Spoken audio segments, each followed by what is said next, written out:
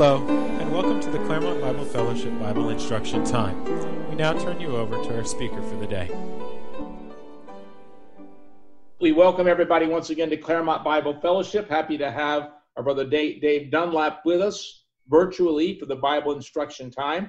So at this time, we're going to turn our remainder of our time over to our brother Dave Dunlap. And brother Dave, when you're done, if you just close in prayer, after that we can open up for a time of fellowship. Will do.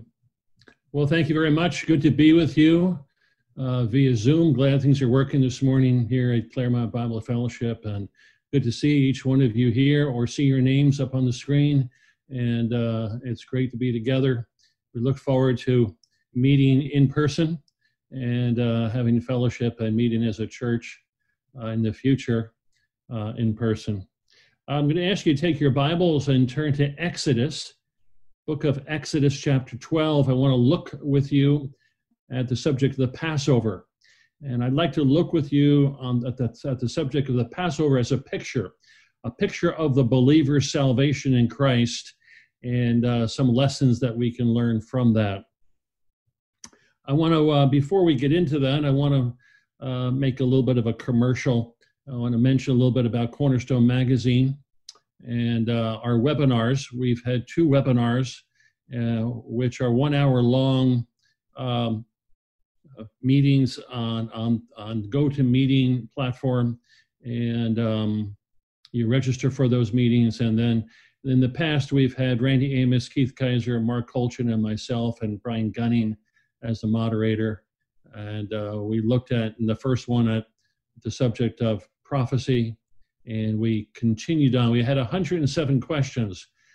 We had over 1,300 people register and over 107 questions, about 107 questions that came in.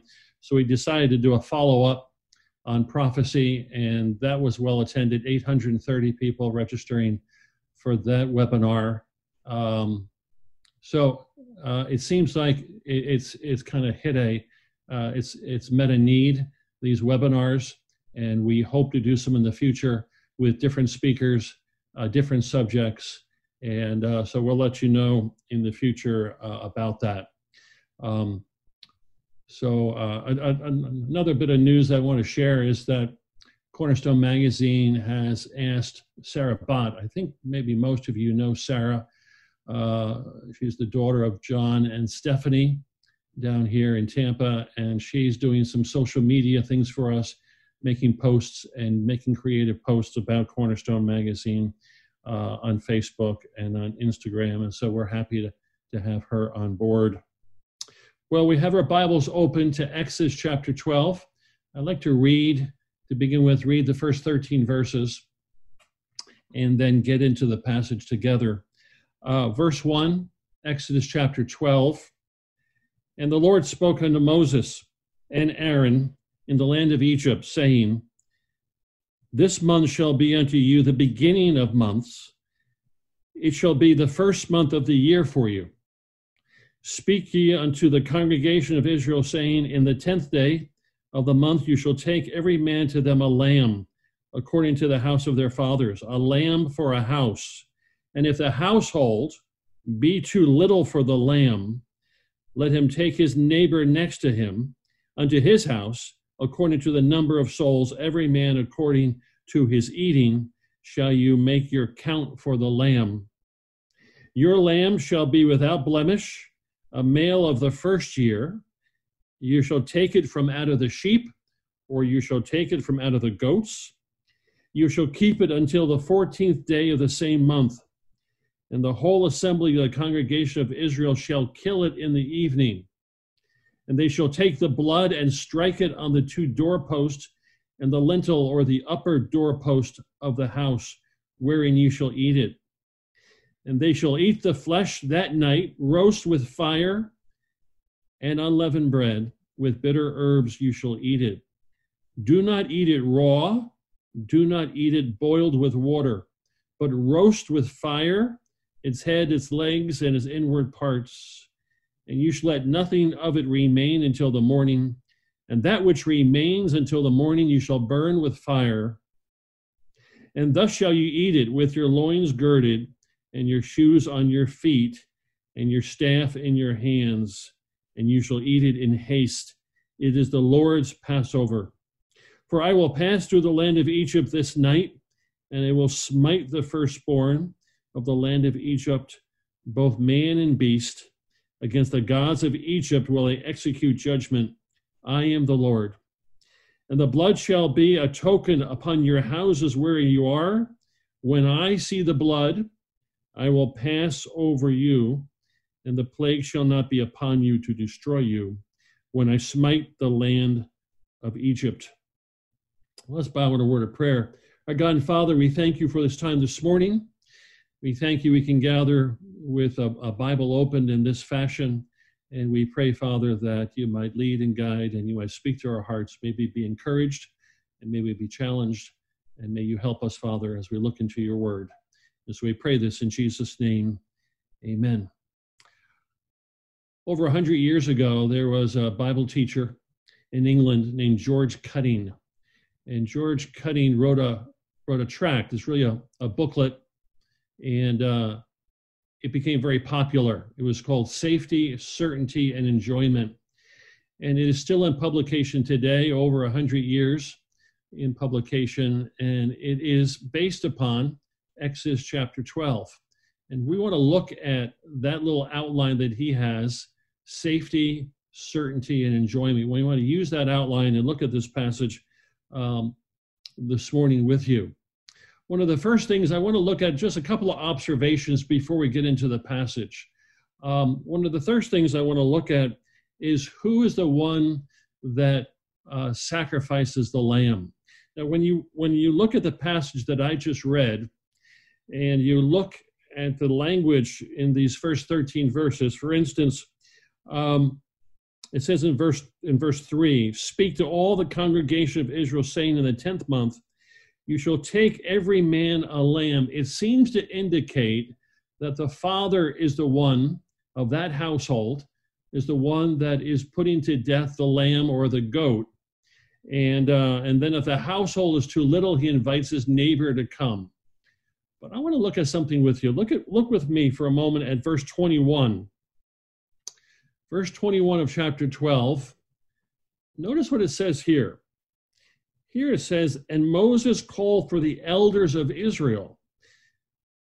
And he said to them, draw out and take you a lamb according to your families, and kill the Passover.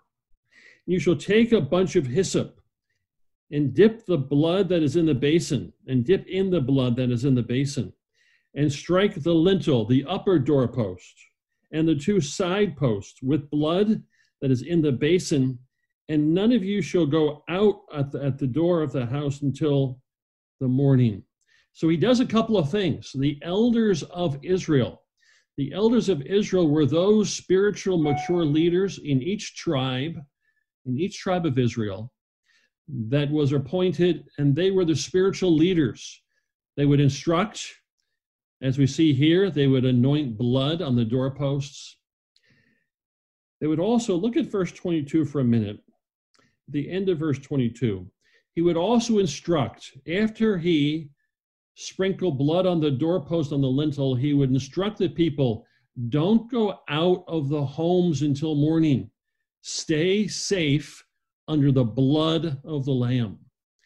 And I think this is a great picture for us that elders today, Bible teachers today, those today that minister the Word of God, evangelists, that we are the ones that hold up the finished work of the Lord Jesus Christ. One of the great roles, great works that we have is to continually, steadfastly hold up the finished work of the Lord Jesus Christ.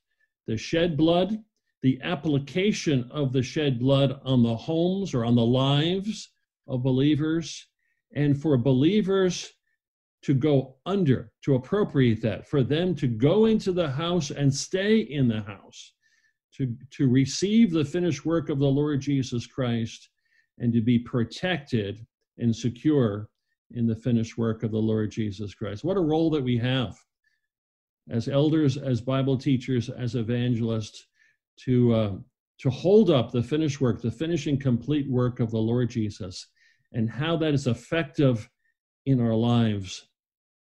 And so this is an important role of elders. Let's go to the earlier part of this chapter, and let's look at the first part. The first part of our outline is safety, certainty, and enjoyment. And in the first part, it says in verses 1 and 2, "And the Lord spoke unto Moses, and the Lord spoke unto Aaron in the land of Egypt, saying, This month shall be a beginning of months. It shall be the first month of the year."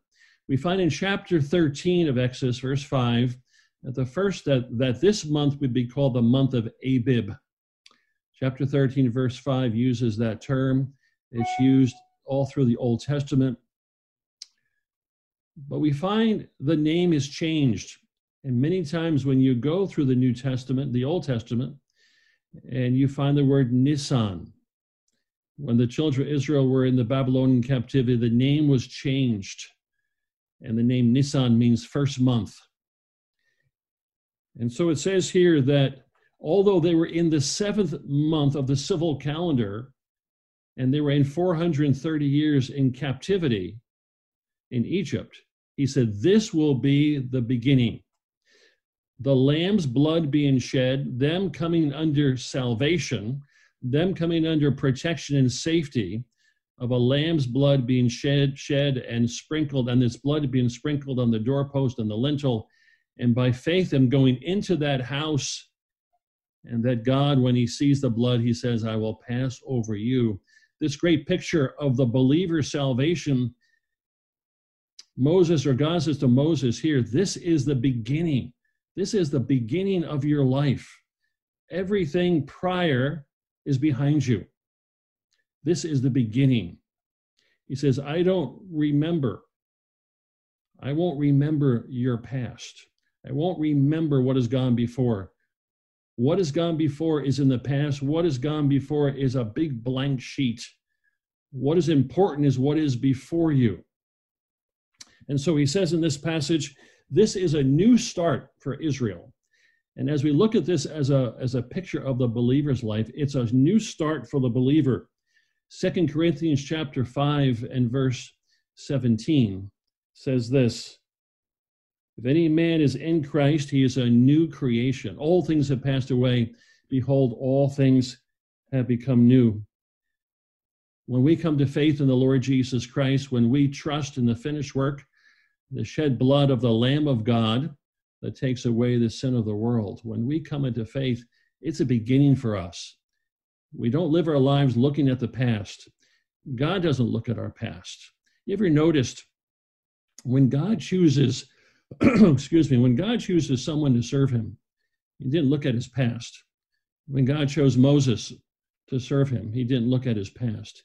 He didn't say, you killed that Egyptian and buried him in the sand. That disqualifies you. I'm not going to use you for my service. He doesn't look at Paul, the Apostle Paul's life, and say, I remember your past. Remember how you persecuted the church. I remember how you were the chief of sinners. You're disqualified from being in my service. He didn't say to Peter, I know your past. I know how you denied me 3 times. The Lord doesn't look at our past. When he chooses us and calls us to be used by him, he doesn't look at our past. He looks at our future. He says it's a beginning. Our salvation in Christ is a beginning of the Christian life. And the beginning is such an important thing. Somebody asked me recently, if they were speaking to an unbeliever, what would be one of the most important things that an unbeliever would want to know? What's one of the most spiritual truths that an unbeliever would want to know? And I told them, one of the things I think an unbeliever would want to know, that when you come to the Lord Jesus Christ, your past is gone. He doesn't look at your past. That's a wonderful truth. Doesn't look at your past. We are new creatures in Christ. Our past is gone.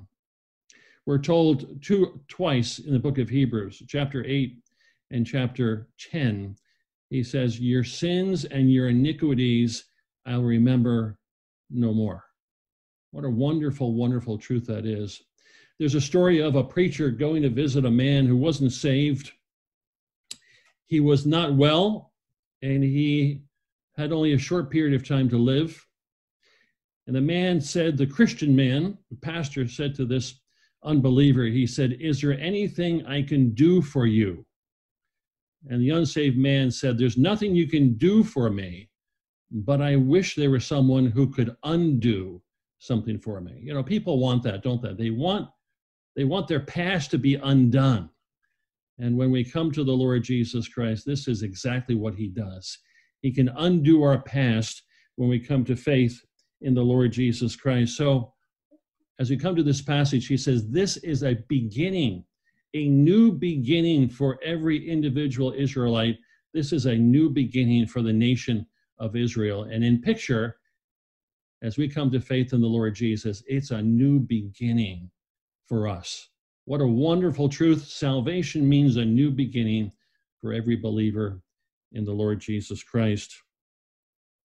He goes on in this passage and he begins to talk about the Lamb, characteristics of the Lamb. And when we come to this section, these characteristics speak of the Lord Jesus Christ. John chapter 1, verse 29, behold the Lamb of God that takes away the sin of the world. Look at some of the characteristics of the Lamb in this passage. He says, first of all, the Lamb is never too small. The Lamb is never too small. A household may be too small, but the Lamb is never too small. Here we find a lamb for a household. When we come to the Day of Atonement, a lamb for a nation. When we come to John 1:29, a lamb for the world. The salvation in the Lord Jesus Christ, the lamb is never too small. A household may be too small. Even the world might be too small. The Lord Jesus Christ on the cross of Calvary, he made provision. Not everyone is saved by the death of the Lord Jesus. Not everyone is saved by the shed blood of the Lord Jesus. But he made provision that everyone in the world could be saved.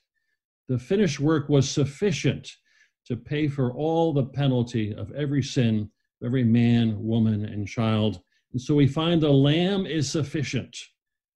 And the Lamb of God, the Lord Jesus Christ, is sufficient to meet the sin debt of every man, woman, and child. We find also in this passage, we find that the lamb should be a male, taken from either the sheep or the goats. We find also the lamb should be taken, either this goat or lamb should be taken. It is without blemish. It is without spot or without blemish. He says in verse 5, your lamb shall be without blemish, a male of the first year. You shall take him from the sheep or the goats. You are to watch him. You are to take him on the 10th day. You are to watch him for 3 days, and on the 14th day, you are to offer this lamb. You are to sacrifice this lamb. And what a great picture that is of the Lord Jesus Christ, of the perfection of the Lord Jesus Christ. We find about the Lord Jesus Christ that he was without blemish.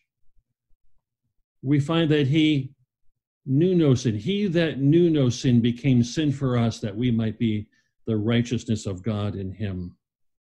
We find he was of sin apart.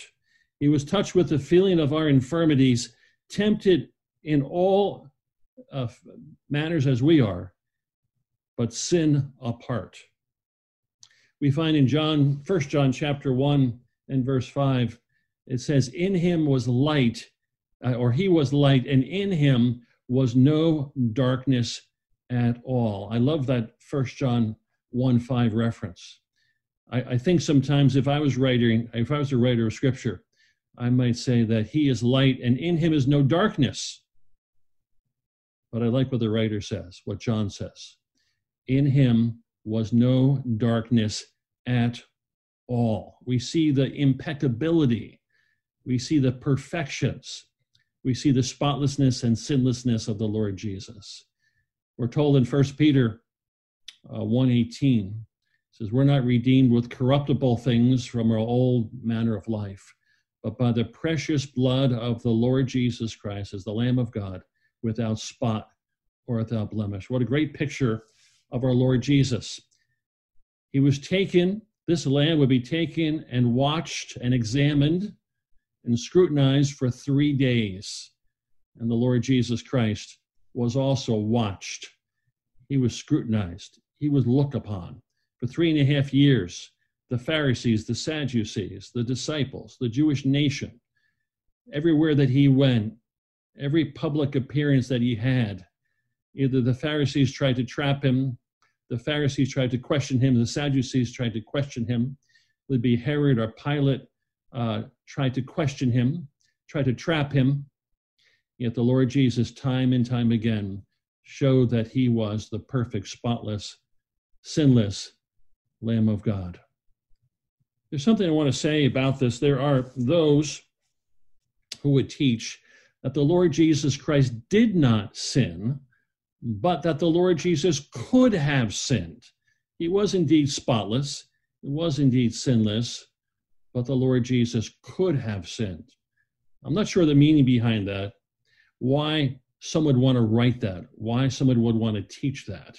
He didn't sin, but he could have sinned. The idea, some would say, that he wasn't fully human if he didn't have the potential to sin. He was fully human. He was 100% humanity, and he was 100% deity. But that deity of the Lord Jesus would always outshine and overpower the humanity of the Lord Jesus. The Lord Jesus could never sin. He was impeccable. The one who in whom the fullness of the Godhead dwelt bodily. It was impossible. I can't ever imagine a situation where he could have sinned. The only situation probably was when the Lord Jesus was tempted by Satan and he fasted for 40 days. And even there, he outshone Satan in all his temptations and all of his trials and all the testing that Satan would bring. The Lord Jesus Christ was impeccable. He did not sin in any way. But I want to move on in our passage a little bit. And I want to look at the salvation. We've looked at the new beginning. We've looked at the Lamb who would make salvation possible. But then that Lamb was slain. And as that Lamb was slain, here's where we come into the security of the believer. How are we made secure in the Lord Jesus Christ? How are we made safe in the Lord Jesus Christ? One of the things we see in this passage, that our salvation, that works in self-effort and our doing and our energy has no part of salvation. There's no part of that has our salvation. It is all of the Lord Jesus Christ. It is all of the shed blood of the Lord Jesus Christ. That Lamb which prefigures the Lord Jesus Christ is taken. That Lamb is taken, and that Lamb is slain. That Lamb is sacrificed. Look what it says in the last part of verse 6. It says, "You shall kill that lamb, you shall sacrifice it and offer it in the evening. And you shall take the blood, and you shall strike it or sprinkle it on the two doorposts, and on the upper doorpost, on the lintel. And then you shall stay inside and eat the unleavened bread, eat the bitter herbs, and eat the lamb roasted with fire, and let nothing till the morning. And you shall eat it in haste. You shall eat it with your staff in your hand, your loins girded, and the shoes on your feet." But our question is, how do we become safe? We become safe through the blood, through the death and the shed blood of the Lord Jesus Christ that is slain for us. It's not what we do that makes us safe. I know a woman who comes from a Church of the Nazarene background. She's been raised in that background, and she knows the Lord Jesus, and she loves the Lord Jesus dearly. But she's constantly afraid, constantly fearful that she's lost her salvation. Somehow, something that she did, something that she thought, something that she might do might take away her salvation. When we have that kind of idea, it means that we contribute in some way to our salvation. It's not all of the Lord Jesus Christ. It's not all of the blood. It's not all of the sacrifice of the Lord Jesus Christ. It's something of us. We come by faith, and then we add to that our works. And if our works are not present, then we lose our salvation. We don't have that kind of idea here in this passage. In this passage, we have the blood put on the doorposts, and we appropriate that blood by faith, and we go into that house. And as we go into that house, we're safe. It doesn't matter how much doubt we have. It doesn't matter what we think. It doesn't matter our feelings. What matters is our faith, and our faith that brings us inside that house. The story is told about two boys on the night of the Passover. The one boy says to his father, and he says, "I'm restless, Father. I'm not sure when God sees the blood is going to pass over us." And he paces back and forth inside the house. He doesn't eat of the bitter herbs. He doesn't eat of the unleavened bread. He doesn't eat the lamb. He can hardly sleep that night. But at midnight, the death angel comes, and he's safe. Even though he had feelings that made him think he wasn't safe, he was safe by the blood. He was safe by the slain lamb and the blood that was put on the doorpost and the lintel. There was another boy that same night. He says to his father, "I believe that when the angel sees the blood, he will pass over us. I have full confidence." He ate of the lamb that was slain, the roasted lamb. He ate of the unleavened bread. He slept soundly. They both were saved, though their feelings were different. This sister is saved, though her feelings are different. We're safe. We're safe because of the finished work of the Lord Jesus Christ on the cross of Calvary. We're safe by the blood, but we're made sure by the word of God. Sometimes people say we're made sure by looking at our lives. Our lives will always disappoint. Our lives may never reach the standard of what it should be. We're not sure by our lives. When we look at our lives, we'll be disappointed. When we look at our day, we will be disappointed. But when we look at Christ and we look at the statement of Christ, he says, "When I see the blood, I will pass over you." It's the statements of Scripture that make us safe. We are secure in the Lord Jesus Christ because of the finished work of the Lord Jesus, and because he says the value of that shed blood is sufficient for your safety, for your spiritual safety in the Lord Jesus Christ.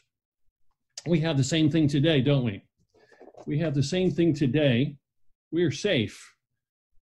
We're certain by the statements of Scripture. 1 John chapter 5 and verse 13, he says, "These things I write unto you who believe, that you may know that you have eternal life." You know, there are some who believe in eternal security. They believe, yes, the believer is eternally secure. But they say with the same breath, you can't be assured.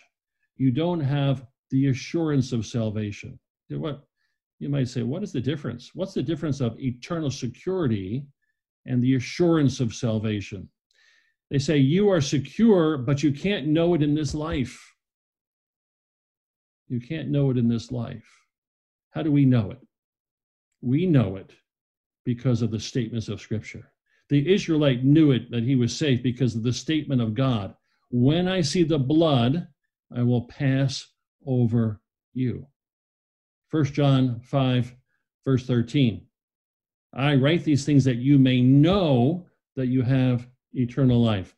John's Gospel, chapter 5, verse 24.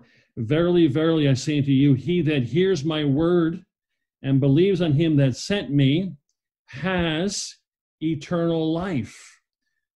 He says, when you believe, I state that you have eternal life. It is as strong as saying, I will pass over you. And then he goes on to say, and you shall not come in judgment, but you are passed from death unto life. What great statements we have by the Lord Jesus Christ. Great statements of truth in the writers of Scripture. That we are made certain, we're made safe by the blood, we're made certain by the word of God given to us. John 10, verse 28, I give them eternal life. They shall never perish, neither shall any man pluck them out of my hand. My Father that gave them to me is greater than all. No one shall pluck them out of my hand. We have in this passage safety, certainty, and enjoyment. I want to look for a few minutes at the enjoyment part of this passage, and then I want to look at some applications, and then we'll close for this morning. Look at our passage.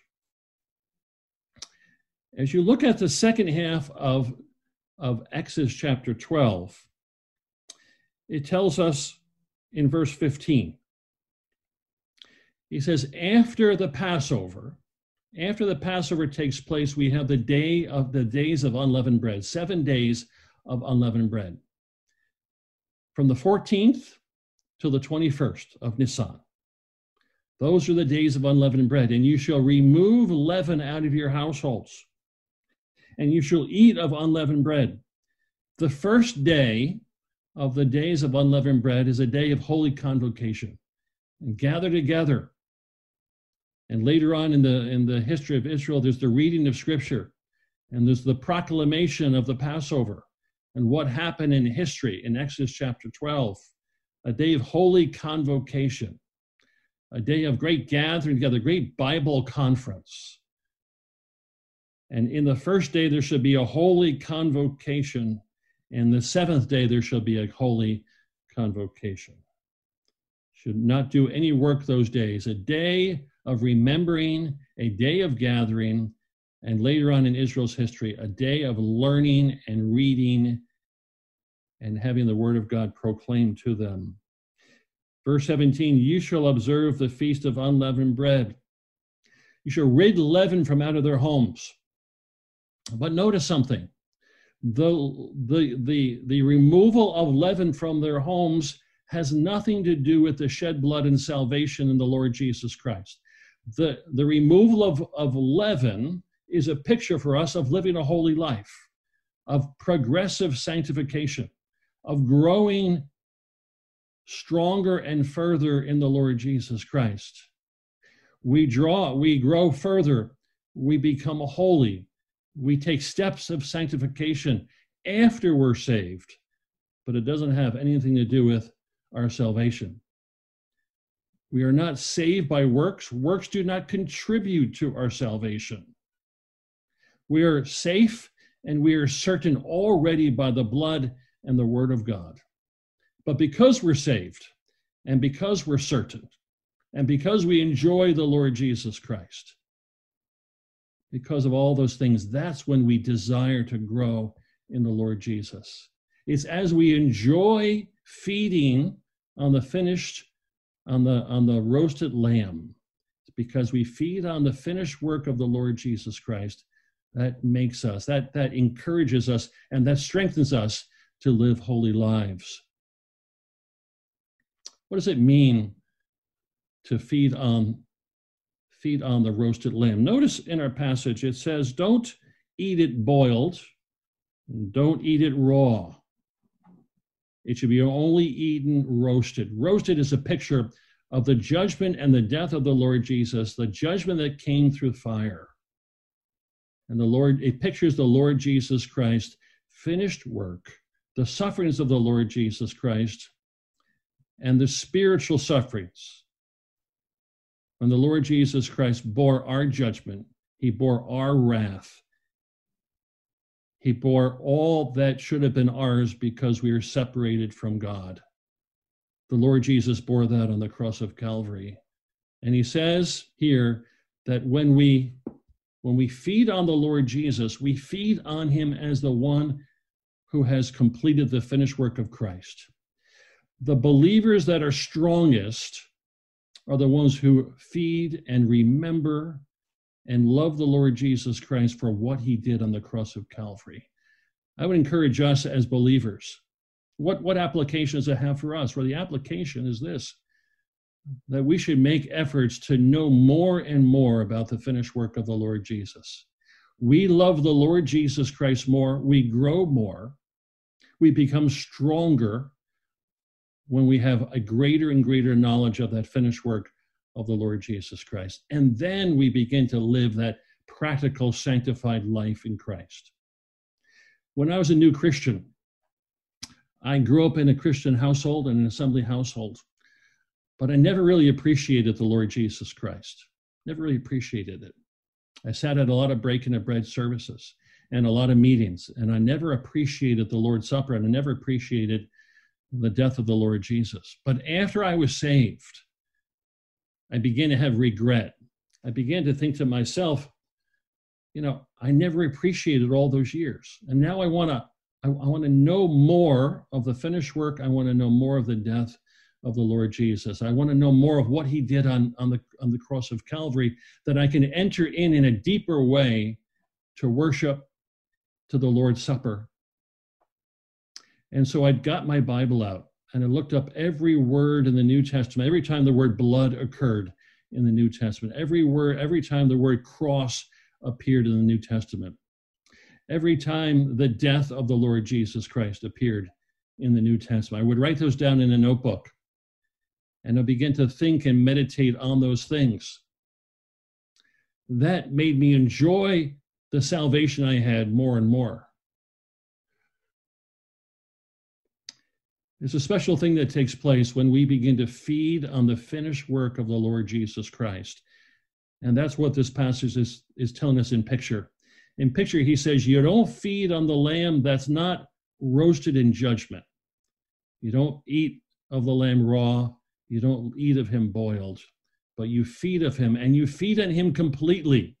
He says, don't leave any of the lamb till the next day. Feed on his complete finished work in the Lord Jesus Christ. Complete. Feed on the finished work. Feed on his attributes. Feed on what he's accomplished for us. Feed on what he does for us today. Feed on every aspect of the Lord Jesus Christ, and that makes our lives strong. And then we begin to grow spiritually, and we begin to progressively we begin to see progressive sanctification in our lives. I want to close our time by a couple of applications. First of all, I want to read a quotation from Harry Ironside.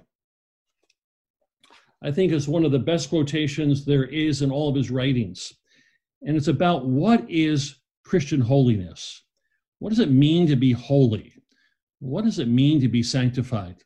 It's a long quotation, so I'm going to read it slowly, but I think you'll see. It's a wonderful quotation. The secret of Christian holiness is heart occupation with Christ, feeding on the finished work of the Lord Jesus Christ.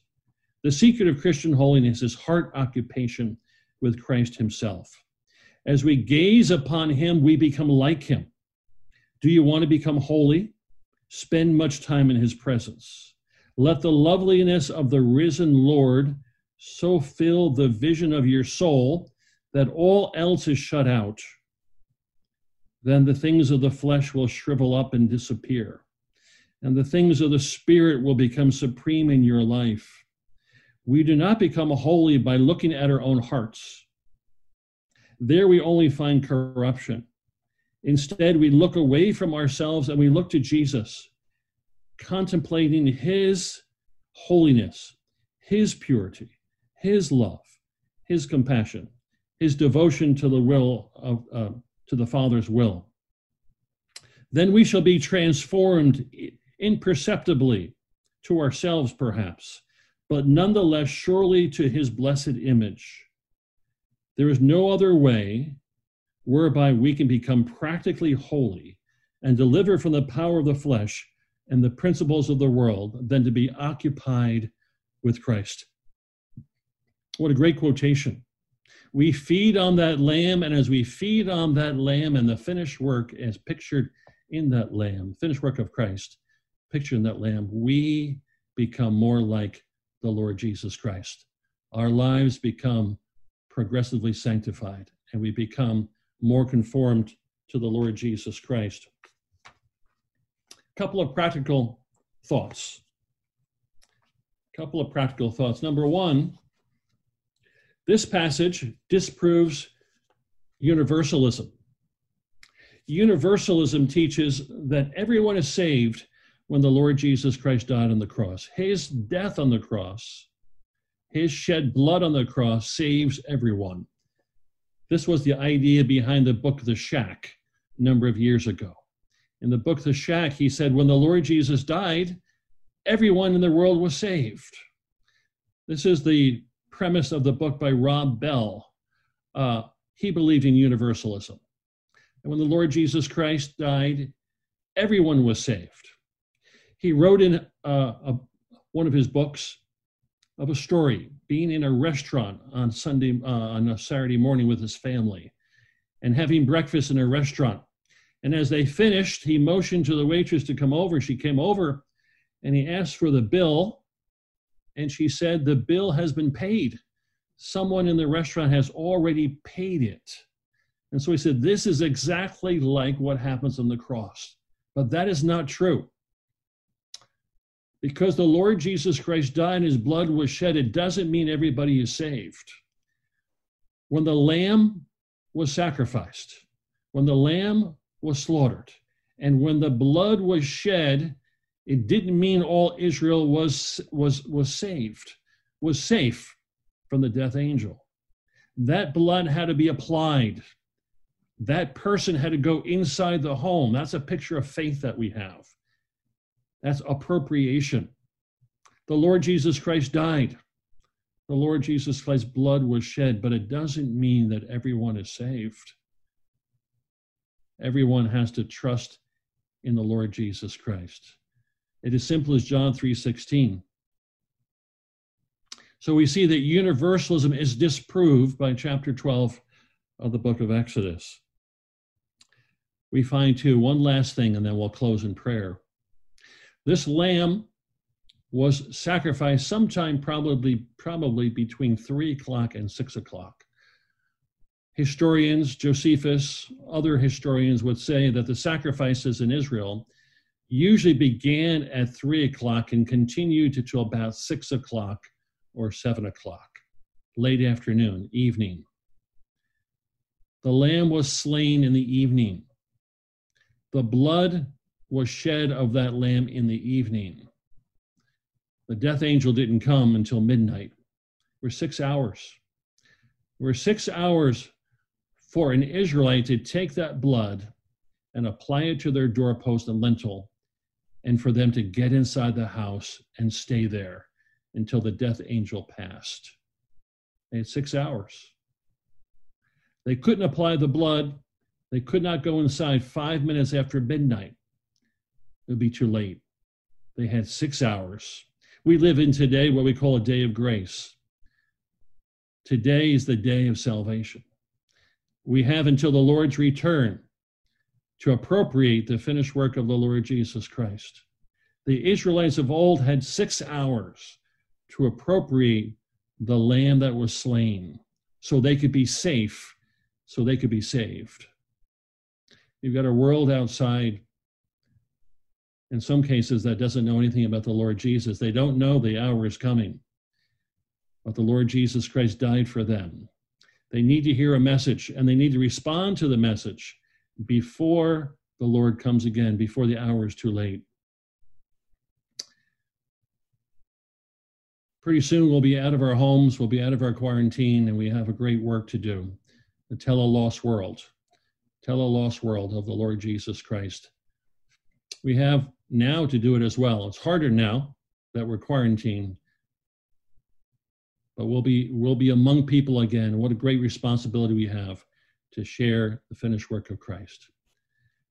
Let's close in a word of prayer. Thank you for inviting me the opportunity to share the word of God. Let's bow in a word of prayer. Our God and Father, we thank you for our time together. We thank you for the finished work of the Lord Jesus Christ. We thank you that it's in Christ that we are saved, and that it's in Christ and through his word given to us that we're safe and that we are certain of our salvation. And so, Father, we thank you for these truths, and we pray this in Jesus' name. Amen.